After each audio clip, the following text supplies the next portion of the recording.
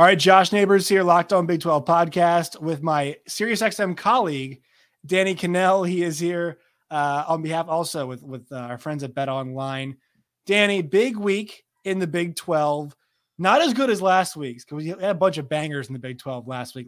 Like from 11 a.m. Central to like 1 a.m. Central, we had Big 12 action that was all awesome.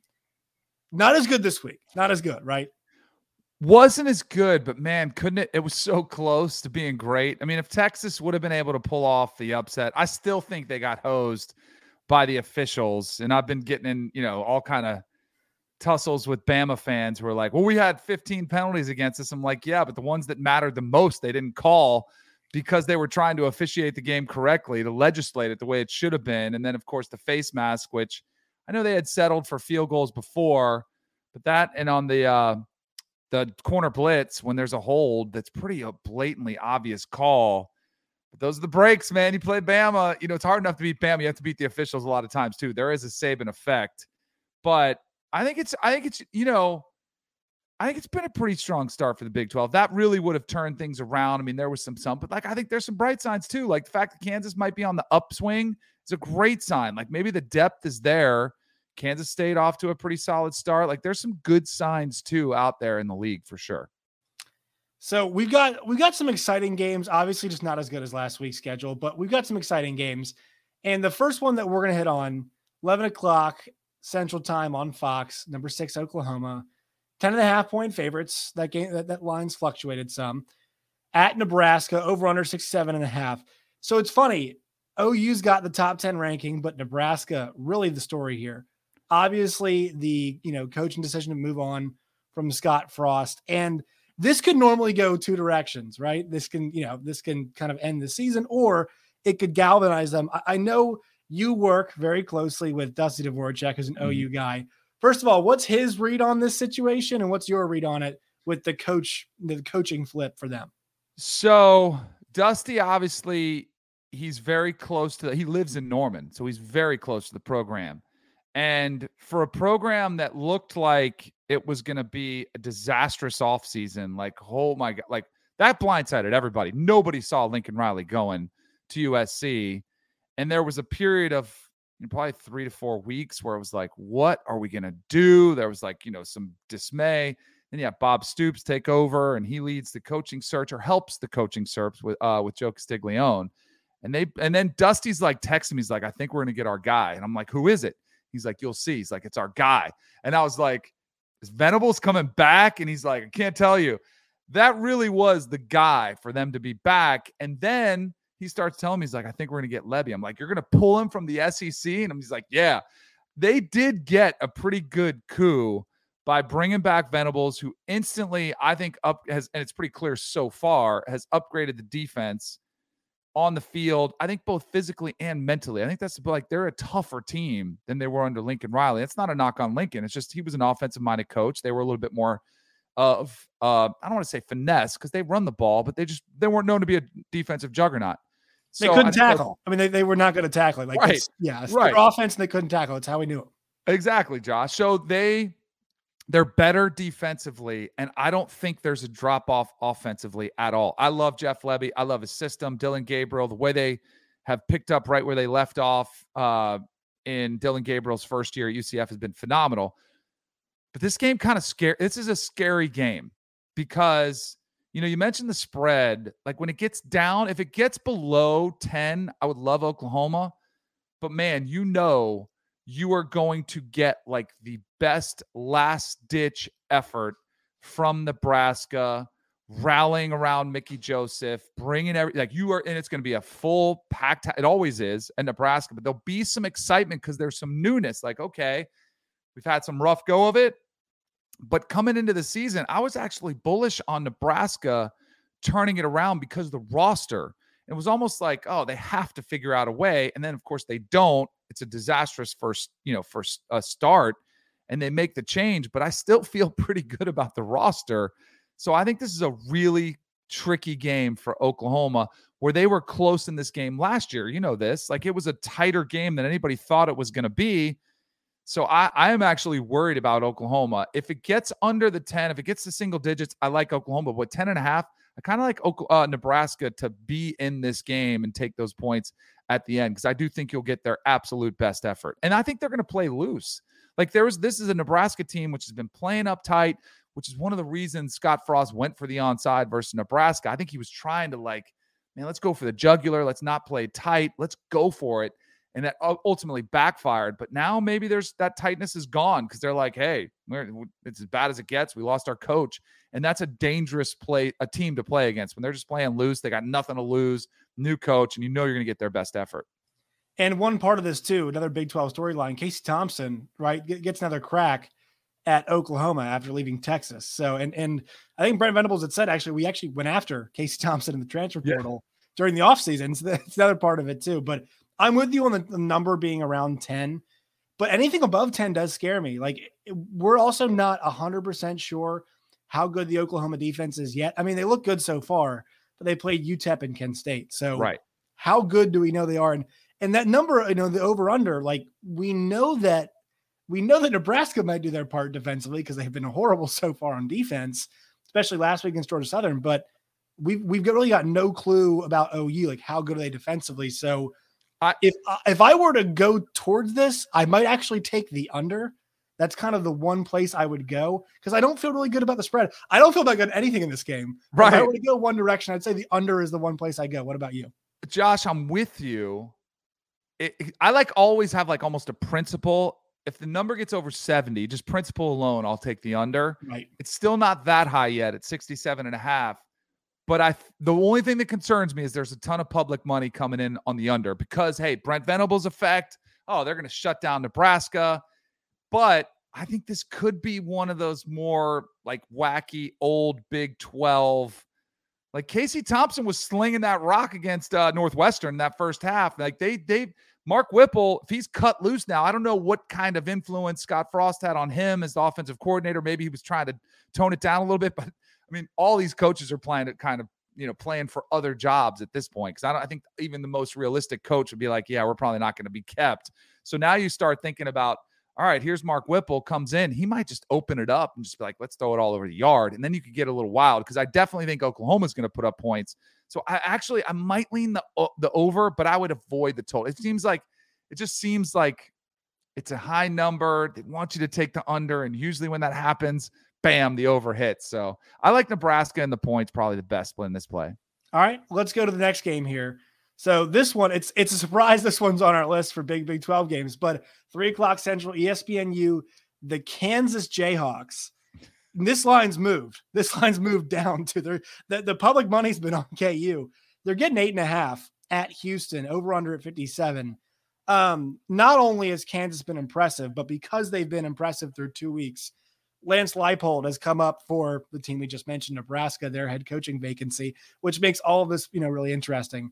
But your thoughts so far on the Jayhawks performance and the Jayhawks high flying offense, which has been absolutely fantastic through, it's once again, only 2 weeks, but Lance Leipold, you can just tell the organization's there, his fingerprints all over it. They just look like a Power 5 football team. They did in week 1 and the rally in week 2 down 14-0 to start off the game, 21 points in the second quarter. I mean, this is like an actual football team now, which we can't say for a long time. Josh, this program was a dumpster fire. It really was. I mean, it was like when they cleaned house with Les Miles and they clear out, who was the athletic director? Jeff Long. Jeff Long, yeah. And they cleaned house. And it was late in the game. It was not like your typical December bad season firing. It was like after spring football. Leipold got hired in May, I believe it was. Yeah. This was one where I remember having a discussion like, who the heck wants this job? Like, you're not going to get a good option. And then they go to Buffalo and bring in Lance, who's been, I think he's one of the more underrated coaches. I don't think people know how hard it is at Buffalo, how hard it is to do what he's done already quickly at Kansas. I can't stand like people who say I told you so or I was right, and still not right.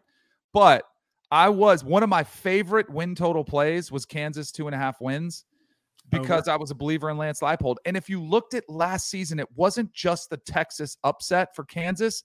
They were starting to get one possession games. They were and all season long, they really fought hard Well, in football, you nailed it, because early in the season they were awful in second halves. yeah. And then after that Texas game, they played TCU close, they played West Virginia close. So there's tangible evidence it was getting better. And football is an effort sport. Like, and you can see it all the time. Teams throwing the towel. We're not going to make a bowl. We're going to do this. Team fought last year, so I saw the glimpses of it. Now you start to make a few changes. You tweak the roster. You get some of your recruits in. I mean, don't forget Oklahoma was right there. I mean, they're calling fans back. Remember, that was nuts. They're calling open the gates. Please come watch. Right. Halftime of the game, right? They're saying, come here. Yeah. They had Oklahoma on the ropes. So I felt really good about this program coming into the season. I did not think they'd beat West Virginia on the road. Like, I did not see that coming. But he's got a quarterback in Jalen Daniels who's playing outstanding. And I do think there is a mental and physical toughness that hasn't been there in some time. And now you mentioned it, because of this success.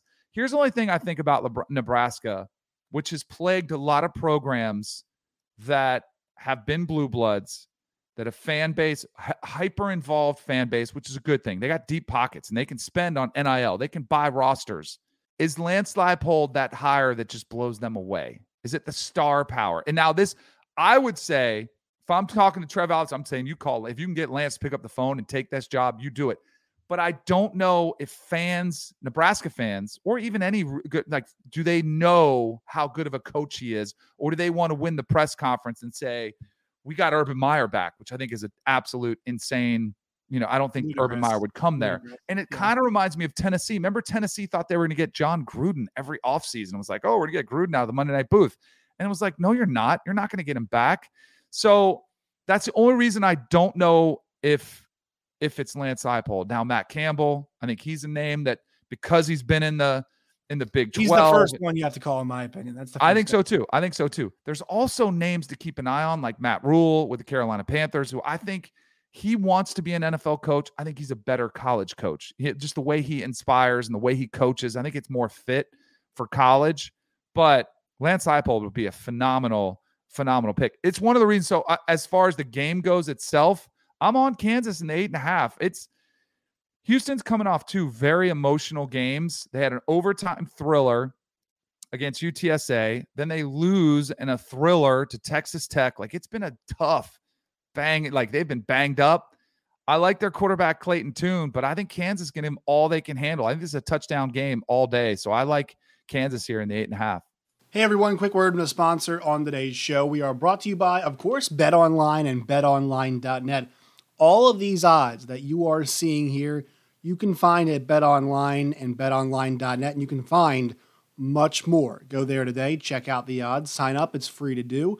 When you do, peruse everything from basketball futures to current football odds, both pro and college, Major League Baseball, F1, NASCAR, MMA, boxing, all of that. There's always something to bet on. If you want to bet on Champions League, which is happening right now, Premier League, all of that stuff, they have it at BetOnline and BetOnline.net. BetOnline remains the best place for all your sports wagering information and up-to-date scores and odds. Once again, BetOnline, it's where the game starts.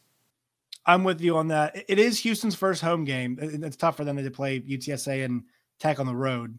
I'm with you, though. I think KU just won a game on the road, so they're not really afraid of going into that tough environment. That was a game West Virginia kind of need to have. Yeah. They didn't get it, and KU took it from them. So, they're probably going to be having a coaching search as well. I don't like firing coaches, but it feels that way early for Neil Brown. Yeah, and they've got a big one. They've got to be Towson first, but Virginia Tech's on the horizon too, so things will get easier for them. But yeah, I think KU, I'm not sure they win, but I think this game is close. And it'll keep good momentum moving into a KU Duke game, which feels like a very weird thing to say. Right. It's like a big KU Duke game. All right, next one. So this one is, it feels like the one team's playing with house money. The 6 o'clock on ESPN2, it's Texas Tech, 10-point dogs on the road against, I'm not sure if they're 16th. I think NC State got bumped after that first game they had. But over-under is 54. That's the total for you there. So this one, Danny, backup quarterback. He's really not a backup, I'll be honest. Donovan Smith could start in a lot of places. 3 second-half picks, comes back, converts a 4th and 20, gets the game-winning run for them. And they're on the road. This is not a start I think people expect them to have, especially with the backup in. you're kind of playing with house money against a team that last time they played a decent team, ECU. I'm not sure how decent they are. They were on the ropes, like big time. So all the pressure is on NC State here, it feels like. How do you feel about this one? And also Texas Tech getting 10 on the road. So this may be Joe McGuire, fantastic start to the season. You lose Tyler Shuck. I mean, most teams are thinking, oh, and you're right. There hasn't been much drop off from Donovan Smith, especially in his first game. He's close to perfect. When he 16 to 20, I think it was, or 16 to 18. I think it might have been like 16 to 18, like even 4 better, touchdowns. 18 to 20. Like it was phenomenal. Like it was, whoa, where did he come? And then the interceptions come in. And you're like, okay, this guy not played a lot. Like he's still cutting his teeth. This will be like, and this is from a Florida State perspective. Florida State always struggled going to Raleigh. It is a tricky, tough environment, and they don't get that many opportunities to see a Power 5 opponent coming into town. So I think it'll be a pretty hostile crowd, which will be interesting. Here's why I like NC State in this one. And this is what I'm kind of learning, and as we're watching weeks 1 and 2 unfold, you had week 0, but it's very evident that teams don't have a preseason in college. Like you don't get preseason games to kind of get warmed up. And NC State laid a complete egg in their first game against East Carolina.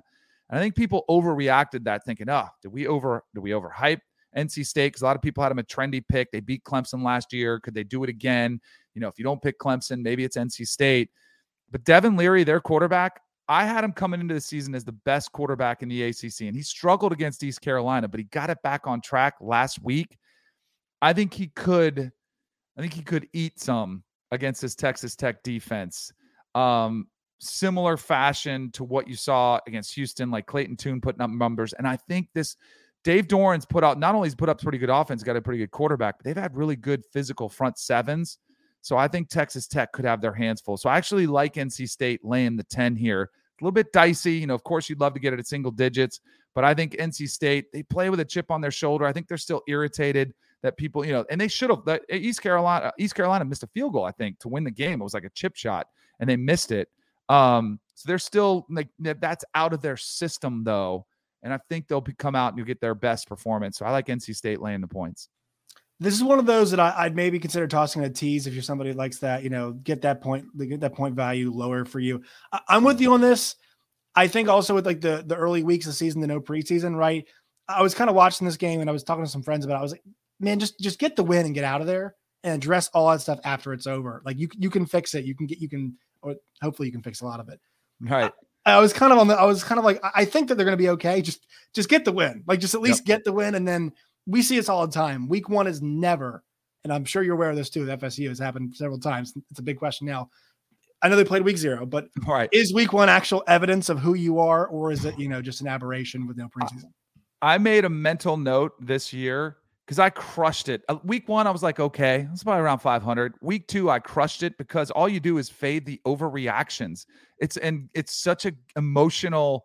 When you start gambling, you start there's so many emotional reactions. You could see them show up in the lines. There were so many heavy favorites because it was like, oh, you know, this team's going to, or Notre Dame, they're awesome, man. Look how tough they played against Ohio State. 20 and a half. To your point, Josh, about, you know, winning, fix it. A win is a win is a win. Don't ever apologize for a win. Ask Texas A&M, ask Notre Dame, ask any of the teams that got beat by the Sun Belt. Like, you'll take a win all day long. You're still alive. A lot of these teams got, you know, their seasons derailed from potential loss or a loss. So yeah, a win is a win. Don't ever apologize for a sloppy win. And that's actually kind of a blessing in disguise for coaches, because then you coach them harder and wakes them up. And the players are like, whoa, we almost got beat. We better focus now. And it can be a good thing if you win ugly. Yeah. It's a good opportunity for them too, about to go into, you know, conference schedule, you know, to get things right on track. All right, last one, 7:00 Central Time, Longhorn Network. This is, I know you guys, the Cover 3 podcast, this is like the game you all have circled, right? So UTSA goes to Texas, 12.5-point favorites, 61.5 on the total. Look, I know we're talking numbers here, but how can we tell anybody to go towards this game? We've got no clue who's playing quarterback for Texas. Now it's down to 2 people. It's gonna be Hudson Card, who, you know, probably gonna be a little bit gimpy. Right. And also it's going to be, I think it's Charlie Wright, I think is his name, who's the 4th string, because Malik Murphy, their 3rd stringer, is hurt. And Sark told us that too. So big win for Jeff Traylor's UTSA team. They've played 3 or 4 overtimes now in 2 weeks, or 4 or 5, whatever it is now in 2 weeks. We're not sure they're very good. This one's like, there's so much that goes into this one game right here from both teams, not just Texas. Right. Rat poison, a loss that feels like a win, everything. I mean, how do you kind of think about this game heading into this week? I'll be honest with you, Josh. I'll give you a play, but I have no idea on this one. Let's hear it. I really don't. So the one thing I don't like, and this is like, I've been trying to tell like Texas fans on social media, I'm like, be careful celebrating a loss. And it feels like there's a lot of positivity around Texas right now. Like, hey, we played with Alabama.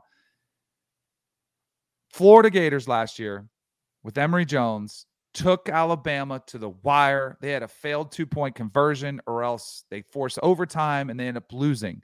And I remember the Florida Gators, a similar program, trying to get back and trying to get relevant again. They were celebrating a tight loss. I'm like, what are you guys doing? Like, you need to be devastated. Like, losing is losing. I don't care if it's Bama. I don't care who it is. And, I see Gary Patterson thanking people. He put out a tweet like, thank you for your support and all, but all the credit goes to these players. I'm like, credit for what? Like, you lost. And I get they played better than we thought. But I'm a little bit concerned that Texas feels like they've arrived because they got beat. UTSA, on the other hand, they lose the overtime thriller. They beat Army in a thriller as well. Jeff Traylor, this is their Super Bowl. They have the toughest 3-game start, too, I think, maybe of anybody in the country. Starting with Houston, Army, and Texas is about as tough as it gets for anybody. And that definitely more than Michigan, who has the easiest 3 games of anybody in the country. But Frank Harris, mobile quarterback, can hurt you with his legs, which is always, no matter how good you are as a defense. And they played great. And I think they're going to be banged up. Like, it's a physical game. Alabama can beat you twice. I think physical is an understatement. I would call it violent, Danny. Yeah. It's like violent. That Quinn Ewers hit, I mean, I know is it legal, is it not legal? But like, it's violent play. Absolutely. Both your quarterbacks are banged up. Like, it's pretty violent when you play those guys. Absolutely. I actually have Louisiana Monroe getting like 45 against Bama, because I think Bama is going to be a little bruised and battered as well. And that's the good news for Texas. But I like UTSA in this one. Like, if I'm going to go as history as an indicator, how many times have we had this feeling like, man, Texas is back and it's a lower, a team that they're supposed to roll through, and they've got their Big 12 schedule coming up and you're feeling great. And you mentioned the question quarterbacks. No doubt Bijan Robinson is going to get a healthy workload this week. But again, he's banged. Like, everyone is physically bruised and battered. And it is easier to stop Bijan if you're not really worried about who the quarterback is going to be. And until we see, that's why I think this game is an avoid. Like, I like to spray the board, but I think this game is a wait and see, see what happens the first quarter, maybe take a live bet, something like that. But this game is one of those sketchy games. I think is like sketch. Like, what are we going to get? I have no idea, but there's a lot of reasons to tune in, like, because if Texas does boat race UTSA, then you can start feeling like, all right, maybe, because I'm never a believer in hype. Like, I got to see it first. And I wasn't buying into the Texas hype and, hey, we're going to turn around this 5-7 team and be Big 12 contenders. I wasn't buying into that. But I was starting to, during that game, if Quinn Ewers, I was buying into Quinn Ewers in that first quarter. I'm like, holy cow, does he look comfortable in this, position? But I got to see it. Like, if you're close to being back, and I hate that term, but if you're close to being what you want to be, you will handle UTSA by 21. I don't know if they're ready for that yet, and I need to see it first. I'm going to go with Texas. I'm skeptical about the defense for UTSA. I mean, yeah, Army, they've been just banked up, just tossing the rock all around the yard against UTSA. Now, were they looking for that? Were they ready for that? I'm not sure, but I think that Sark, the one thing we saw, Danny, last week, the game plan was awesome. Like, the fact that they were using every different part of the field. Look, there was no, we're just going to hand the ball to Bijan and hope good things happen. We're going to attack you down the seam. We're going to go to the outside. We're going to go in the flat. I mean, they were using every single part of the field. Now, I love that. And so I thought the game plan, both offensively and defensively, at least to start the game, was there. So I think they know what's riding on this game. I actually don't think it's going to matter who's at court. I mean, right. Like banking on him, Charlie Wright, whoever he is, being, and we don't know who he is. We haven't seen a whole lot of him or at all, basically, any college game. Him being a, average, decent quarterback, that talent they got around him it's a lot. I know it's banged up, but it's a lot. So To your point, too, Josh, to your point, I give Sark a lot of credit. The game plan did not change when Quinn Ewers got hurt. Now, Hudson Card was impacted throwing the ball downfield, but he still was calling shot plays. And you're right, a lot of coordinators get tentative against Bama. They get nervous. We got to get rid of the ball. We got to, we can't protect. We're gonna take it short. We're gonna play. He was aggressive, and I love that mindset. I thought he called a beautiful game offensively. Yeah, I thought it was everything it had to be, and it just didn't work out for him. All right, we're gonna throw a bonus one in here. A bonus one in here. 2:30 on Fox. So kind of weird West Coast 2:30 Central Time start. BYU is up number 12 on the road against number 20, not somehow ranked 25 Oregon. 3.5 point favorites. Over-unders at 58. I'm not sure if there's word yet on whether Nacua and Romney are going to play. This is big. I'm not sure. Danny, any idea on that one? Have you heard? I've heard that they're not. That's kind of the prevailing sentiment, but I don't think it's been ruled out. But I heard Nacua is not going to play.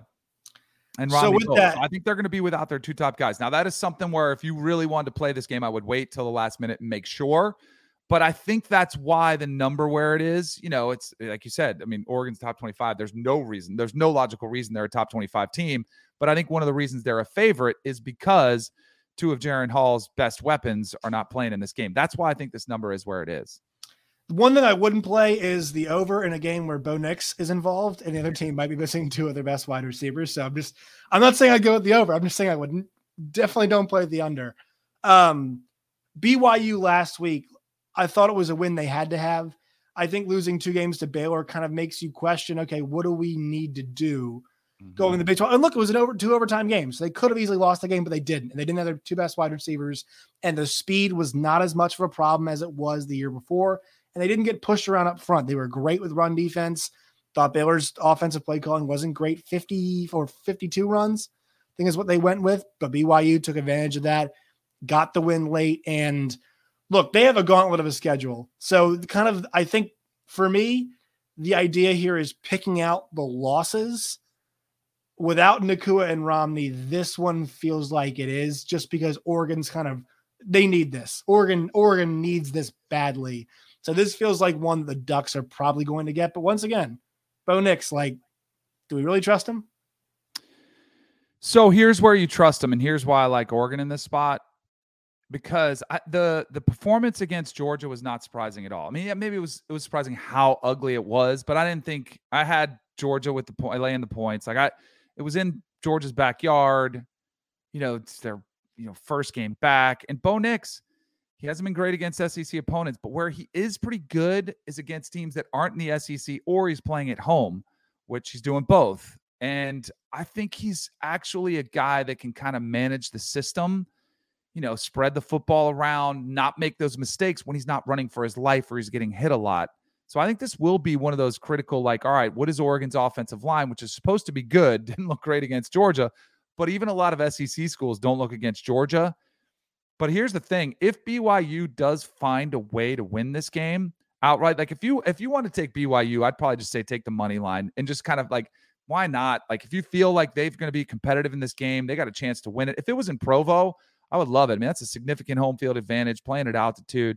But in Oregon, Outson's going to be rocking. I mean, this is one of their kind of early must-win games. It did come back, bounce back. I like Oregon in the points here, but if you liked BYU, I would say take the money line. And something to keep an eye out. If they win this game, they could be this year's Cincinnati. They could be a, independent / future Big 12 team that could threaten the playoff. Their schedule, without question, if they run the table, they are 100% lock to make the playoff. I don't care what anybody says. With the amount of teams that they played, beating Baylor, if they beat Oregon, if they beat Notre Dame, if they beat Arkansas, show me anybody, including Bama or Georgia, who has better wins than those would be. And I know there's a lot about Notre Dame, what's going to happen, Arkansas, what's going to happen, but I don't even care. That still their schedule would be more than worthy of making a playoff. It would probably be better than last year's Cincinnati's team schedule, right? I mean, that's 100%. And obviously it's different years, right? The context, but it feels like we also don't have as many good teams this season as there were last year. I mean, there's more parity. Yeah, there's a lot more parity this year. And there's a lot more parity, but I think it's gonna make a really fun season. Another reason why we need 12 teams in the playoff, because I think this is a perfect season why we do. Danny, you and I are on lockstep on that.